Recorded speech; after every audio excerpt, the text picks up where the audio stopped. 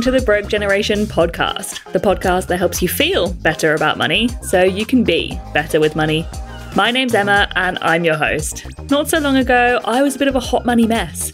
But now, through getting to know myself and my relationship with money on a deeper level, I've managed to turn my finances around. And I want to help you do the same thing. This podcast will become your number one place for finance that makes you feel good, by bringing you new insights into managing money in your 20s and 30s and breaking down the financial, lifestyle, and career barriers that face our generation every day. Thanks for listening and enjoy the show.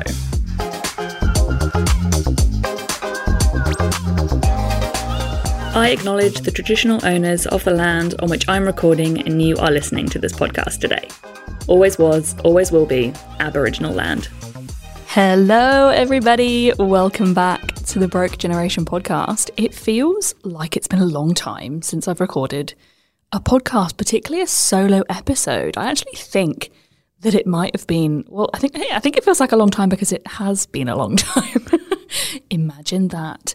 But yeah, I thought I would sit down with you today and have a little bit of a solo chat. I've been getting a lot of feedback, like when I've asked about what you want to hear on the podcast or what you like hearing on the podcast.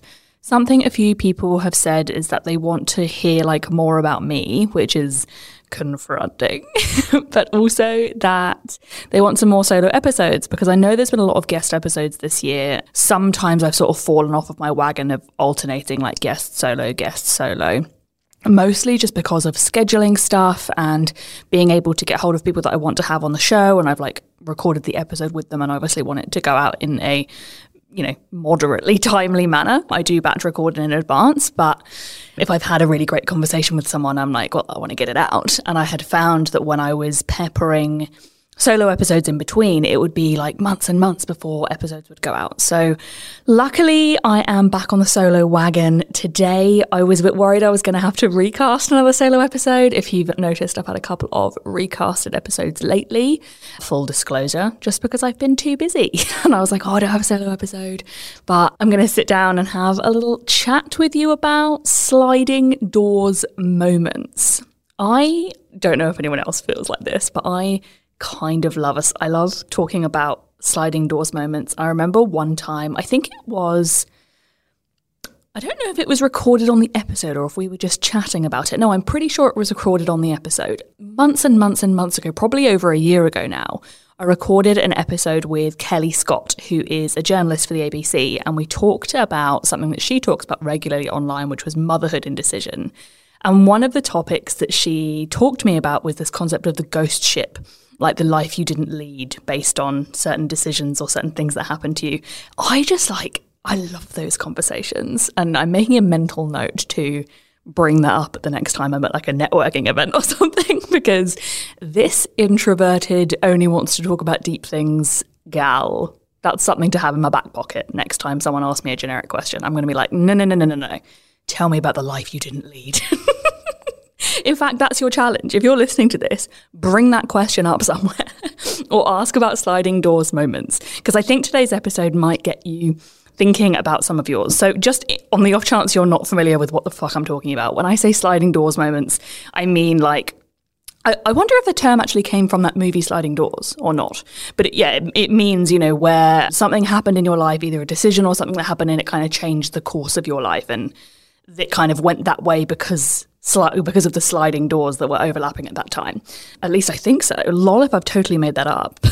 But that is what I'm talking about today. So I've got 4 sliding doors moments that really completely changed the course of my life. And it's a bit spooky to think about what my life would look like if these things hadn't happened, because some of them are quite significant. So let's just dive right into it, as podcasters say, fucking 18 minutes into every episode.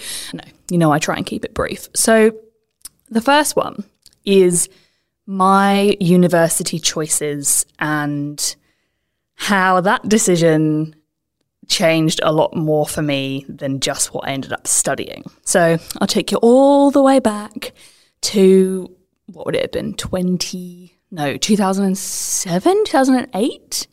No, it would have been 2009. Sorry, I can't add up. Taking you all the way back to 2009, and I guess sort of the couple of years prior to that as well. we are at school and everyone's like filling in their uni applications and stuff. And I was just like, oh my God, like I don't know what I want to do. But I didn't even really consciously realize I didn't know what I wanted to do. Like I did, but not in a let me go and get help kind of a way. In like a, oh well, I'll just leave it and decide later or deal with it later. And I was around a lot of people that knew exactly what they wanted to do. So that kind of made it even more like weird. I didn't know what I wanted to do, and I hadn't gone to like uni open days, and I eventually went to one that was like only about half an hour away from my hometown, and that was totally not the plan. Like when I was looking at unis conceptually, I was looking at going really far away, like up north, going somewhere big. I really wanted to go and live in London, but none of the London unis were really like accessible to me, and I just never really put the plans in motion, classic me. And then it kind of got to it and I was like, oh, I have to apply somewhere. So I put in some applications that like I knew I'd get in for. So I put in applications for a course called Hospitality Management, which would have been like business skills in managing restaurants. There was like a cooking, chefing component, like all kinds of things. And the only reason I did that was because I loved hotels and I loved working in my restaurant job. And so I put that in, and you don't need very high grades to get into it. So I was like, oh, you know, it's easy. It's not like I'm going to be striving to get certain grades, because my grades were like okay, but they weren't amazing. I think I got like 1A, a couple of Bs and a C or something like that, or maybe all Bs and Cs. I'm not sure now. I actually can't remember.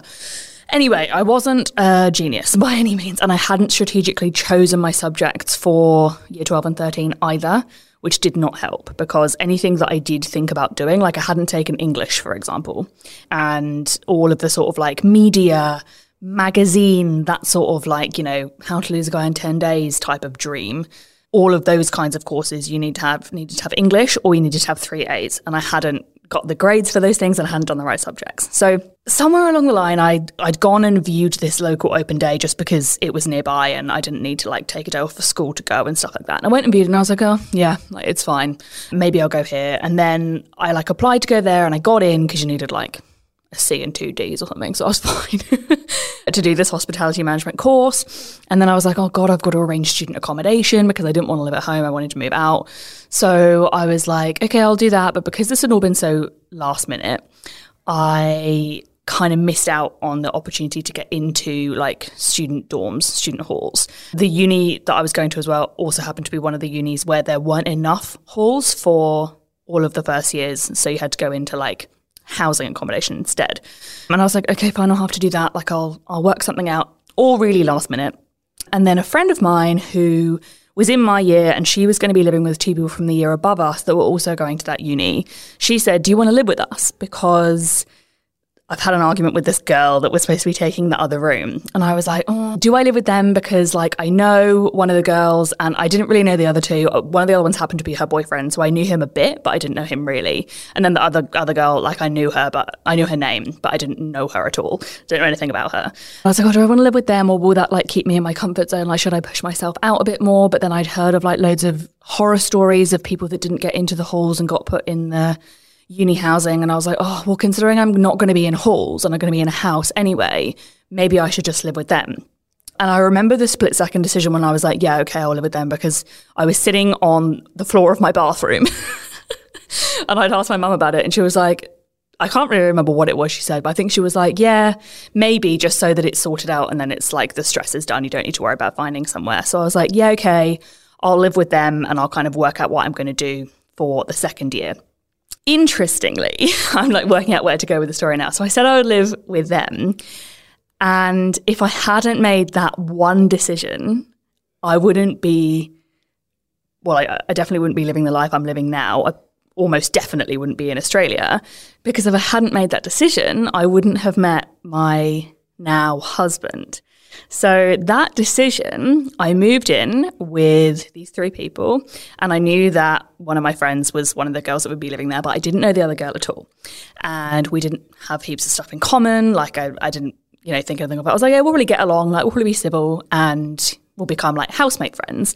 But there was no reason for us to have had anything like deeper than that. Anyway, we ended up getting along really well. And so we lived together again in the second year, but then she had graduated and gone on to other things, whereas I still had 2 years to go. So she went off and was living in London. And then we ended up saying that we would live together again when I moved to London after uni. And that summer that I'd finished uni and I was going to move up to London with her, I had a bit of a wobble and I was like, oh, do I want to move to London? Because I'd ended up having a really good summer down in my uni town. And I'd made friends at the restaurant I was working at. And I was like, oh, do I want to stay here and go to London next year? Like, what should I do?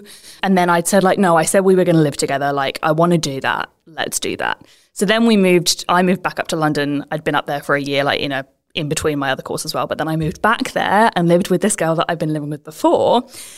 And within 4 months, not even 2 months of us living in London, she started dating this guy who ended up being my now husband's best friend.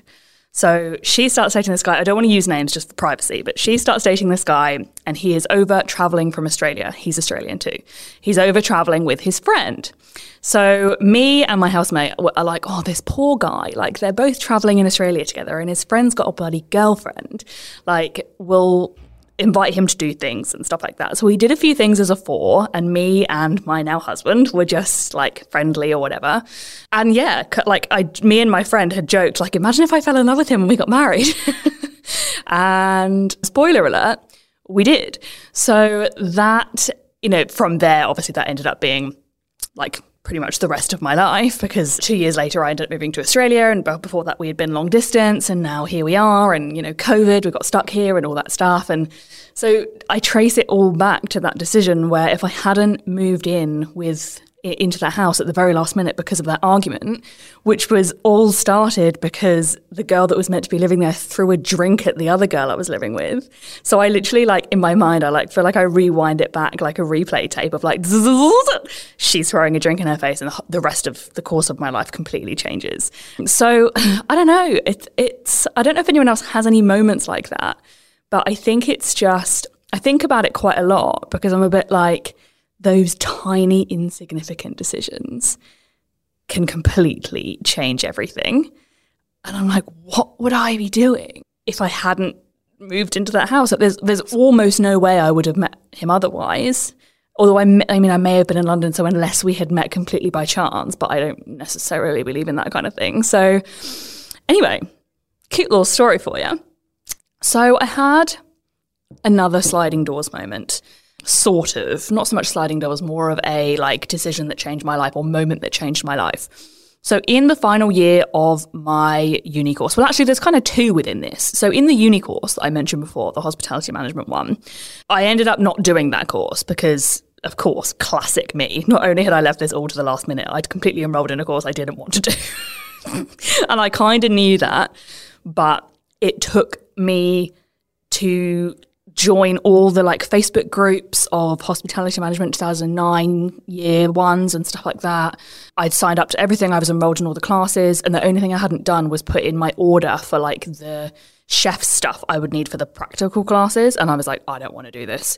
I don't really know what it was. It was like a gut feeling, but I was like, something about it. I was like, no, I can't do this. And this was days before. This was days before the course started. I talked about this a little bit more in my business story on Broke Business. If you find this boring story remotely interesting, go and check that out, because I talk a bit more about how everything led to being self-employed.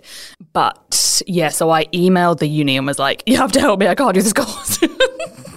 And I was like, if you have any spaces on advertising and media. And I was like, fucking as if these are the courses that you needed 3 A's for. And I was like, can I just slip in at the back? And they were like, no, that's one of our most popular courses and it's full. So I was like, oh, okay. But they said they've got this course called Leisure Marketing, which was very similar to the core marketing course, but it was just a little bit more vocational. It was effectively an overflow course for everybody that didn't get into, or like me, had existential crisis the day before. So we were all a bit of mismatch. I don't know that many people had chosen it. I think a lot of people go there when they didn't get onto the main marketing course. I think, anyway. So that was a bit of a sliding doors moment in a way, because it was a very much I know I don't want to do that course. What can you give me? And then on the first day, I met my best friend because we were both like loitering outside thinking, is this the right classroom? And then we just ended up being friends ever since. And we're still friends now. So that was sort of less of a like really distinctive sequence of events, but I would have completely different friends if I hadn't made that decision to change courses as well. Within that meant that I ended up with the dissertation tutor that I had because I think of course, there's a very slim eventuality that I would have had the same tutor on a different course. But in the final year, on the fourth year, you like produce a research project, like a dissertation for your honours component. And you get given a dissertation tutor who's like your point of contact, and you go and like tell them about what research you're thinking of doing, and they tell you like how your literature reviews and stuff are going like that. And I didn't click with her at first. I got one of the mean ones. But we ended up bonding, actually, because I'd had a mental health glitch and some other stuff was happening, like family-wise, and she was actually really lovely. Anyway, pointless bit of the story. It was during a meeting with her that she said to me, because I was sort of trying to get my word count down. I'm one of those annoying people that writes really fast and doesn't struggle with word counts. I struggle with going over word counts. So where everyone else was doing like 10,000 words with 10% under, I was like pushing. I think at one point I had 20,000 words and I had to cut it down. And in trying to work out what to cut out, she said to me, Emma, look, I know you're a really good writer. You clearly have a talent for writing, but this isn't about writing well. This is about getting the research out in a succinct way or something to that degree. And I was like, what? She was like, this is really well written. Like, it's lovely to read, but it doesn't need to be lovely to read. It needs to be like to the point. And I was like, oh my God, I didn't know I was good at writing. I always knew I'd liked writing, and I knew that I always wanted extra paper in exams because I had so much to say. But if she hadn't said that, I never would have entertained the idea of writing being a career for me. I didn't know that copywriting, which is what I do, what I've done in my jobs and what I do as a freelancer now on the side of the broke generation, that's what I do now and that's what I went on to do. But I didn't know that existed. I didn't know that you could get paid to write things online. And in a way, it was sort of evolving because there's obviously social media and blogs and stuff that hadn't really reached their peak at this point. But I knew that you could be a writer by being like a journalist or working in media or sort of more traditional marketing. But I didn't know that there was a specific job for writing words in a commercial setting. So I never would have found that out if she hadn't given me the confidence of saying, you're a really good writer. And I mean, she could have been talking shit. Like, who does she know? Like, maybe she doesn't know I'm a good writer. Maybe I wasn't a good writer. But because she said that to me, I was like, oh, maybe that's what I want to do, which was actually so lucky because it was really down to the wire in terms of, you know, everybody sort of knew what they wanted to, what kind of jobs they were going to go into and that kind of thing at the end of uni. And this was like right at the end of the fourth year. And I was like, I've got no idea what I'm going to do. And luckily she said that to me, and that ended up kind of paving my whole career path. So I ended up spending the next 2 years like trying to be a copywriter, not succeeding very well, because again, it does help if you had, no, this is probably incorrect. At that time in 2013, it helped if you had an English degree, English A-level or equivalent, or a journalism degree or something to that effect. Like, those are all ranked a lot higher than little old me with my one anecdote that I'm a good writer. I had no contacts or anything like that, so I really had no way in at all. But luckily, the online landscape was evolving at that time, so I was able to just write my arse off for free and build up a portfolio of work online that I could send. And that is one good thing about a writing career. You can give examples of your work so people can see that you can write, which was really good. And then, yeah, from that, I ended up writing when I came to Australia as well, because I sent emails out to companies being like, help, I'm moving to Australia and I've never had a career before. Because I'd been working in a restaurant after uni because I couldn't get any jobs as a copywriter. And yeah, that's where I kind of refined my craft. So another kind of decision or moment that changed my life. I wonder if I would have found copywriting anyway, because I'd sort of, a bit like I said before, even though I didn't know what I wanted to do, I was always very drawn to that Devil Wears Prada, How to Lose a Guy in 10 Days, Ugly Betty, sort of like media, magazines, journalism, news, that kind of thing. And obviously then I tumbled into social media as it evolved, because as did many people in marketing and copy, like moving into producing content as content marketing evolved. So I think maybe I would have found it anyway, but also I don't know. I don't know if I would have ever found the confidence, because nobody had ever told me That's something I was good at before. I wasn't ever one of those kids that was like always had my nose in a book, or I occasionally wrote short stories, but I don't think anybody read them or said anything to me about it. I always wrote in my journal or my diary or whatever. But again, obviously that wasn't like published work for anyone to give me feedback on. So yeah, I don't know how I would have known what I was going to do otherwise. The third decision that sort of changed the course of my life sort of didn't. It's a decision that I didn't make this time. So when I was at my job that I had in 2019, so I had started the Broke Generation at this time. So you may have followed me since back then. If you did, hello, lovely to have had you since the early days. There was no podcast at that time. It was just my Instagram and my blog. Good old blog. Apparently they're coming around again, so stay tuned. I was working in e-commerce as a copywriter. I hadn't done anything like that before. I'd been working more in like professional services type copywriting before, or like agencies writing copy for multiple different clients. This time I had gone in-house and I was working in a small e-commerce startup. And the director of that business offered me a significant sort of roadmap for going forward in my career. It wasn't like an immediate promotion, but it was sort of like a trajectory of like, I see you sort of doing this, and this. And it was much more like senior leadership role. It would have like grown with the business. And I've seen online now the business has continued to grow. So I was thinking, that's what sparked the idea for this episode actually, because I was like, oh, what would it have been like if I had done that? And yeah, it would have been like he was offering me a trajectory to earn like good money. Like I think, was it like eventually going up to something around $200,000, I think, Australian dollars, obviously. I can't fully remember the numbers because I never really seriously entertained the idea, which is actually really interesting. But at that time, my mental health was pretty in check-ish, but I was pretty confident. I had a decent amount of confidence, and I was doing pretty well. And so I was fairly certain in myself that I knew it was a hell no. You know that if it's not a hell yes, it's a hell no. It wasn't a hell yes at all. It was a no. So I said no.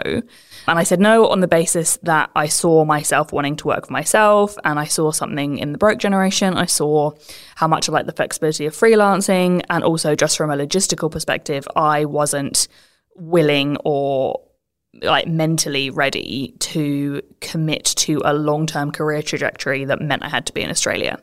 Even though it necessarily didn't, because there was sort of potential for global expansion, but equally, you know, there was no guarantee of that. It's not like they had an office in London that knew I could transfer to or anything. It was like, oh, maybe kind of thing.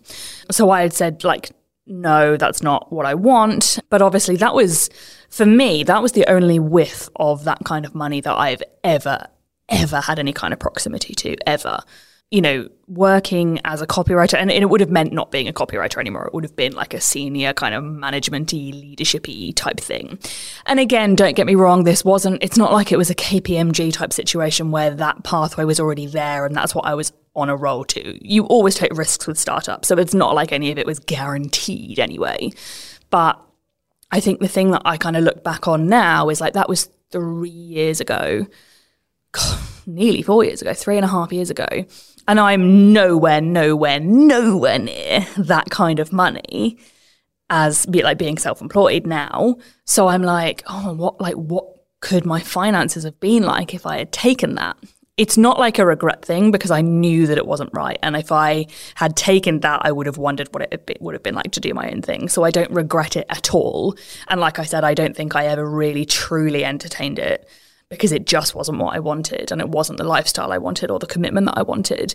But being a person who's never had that kind of sights on that kind of money before, that's what I was going to go on to say before, being a copywriter or working in marketing and that kind of thing, and I'd always worked for small businesses, and this was a small business as well, I just hadn't ever had any kind of sight on money like that. And I think that walking away from that was probably the most confronting part, because you kind of wonder, like, was that my shot at getting that? Because it's not like anybody in my family's ever earned that kind of money, like anybody I even know, like that's just so separate from me.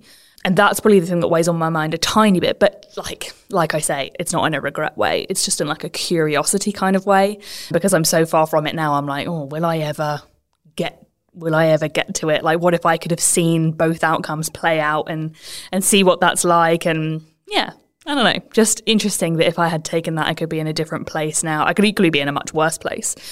It's not even about better and worse. It's just about my life could have taken a significantly different turn if I had taken that job. And the last decision that's, actually I've gone out of chronological order because this happened before all of that, but just starting the Broke Generation because, sorry, I need another drink.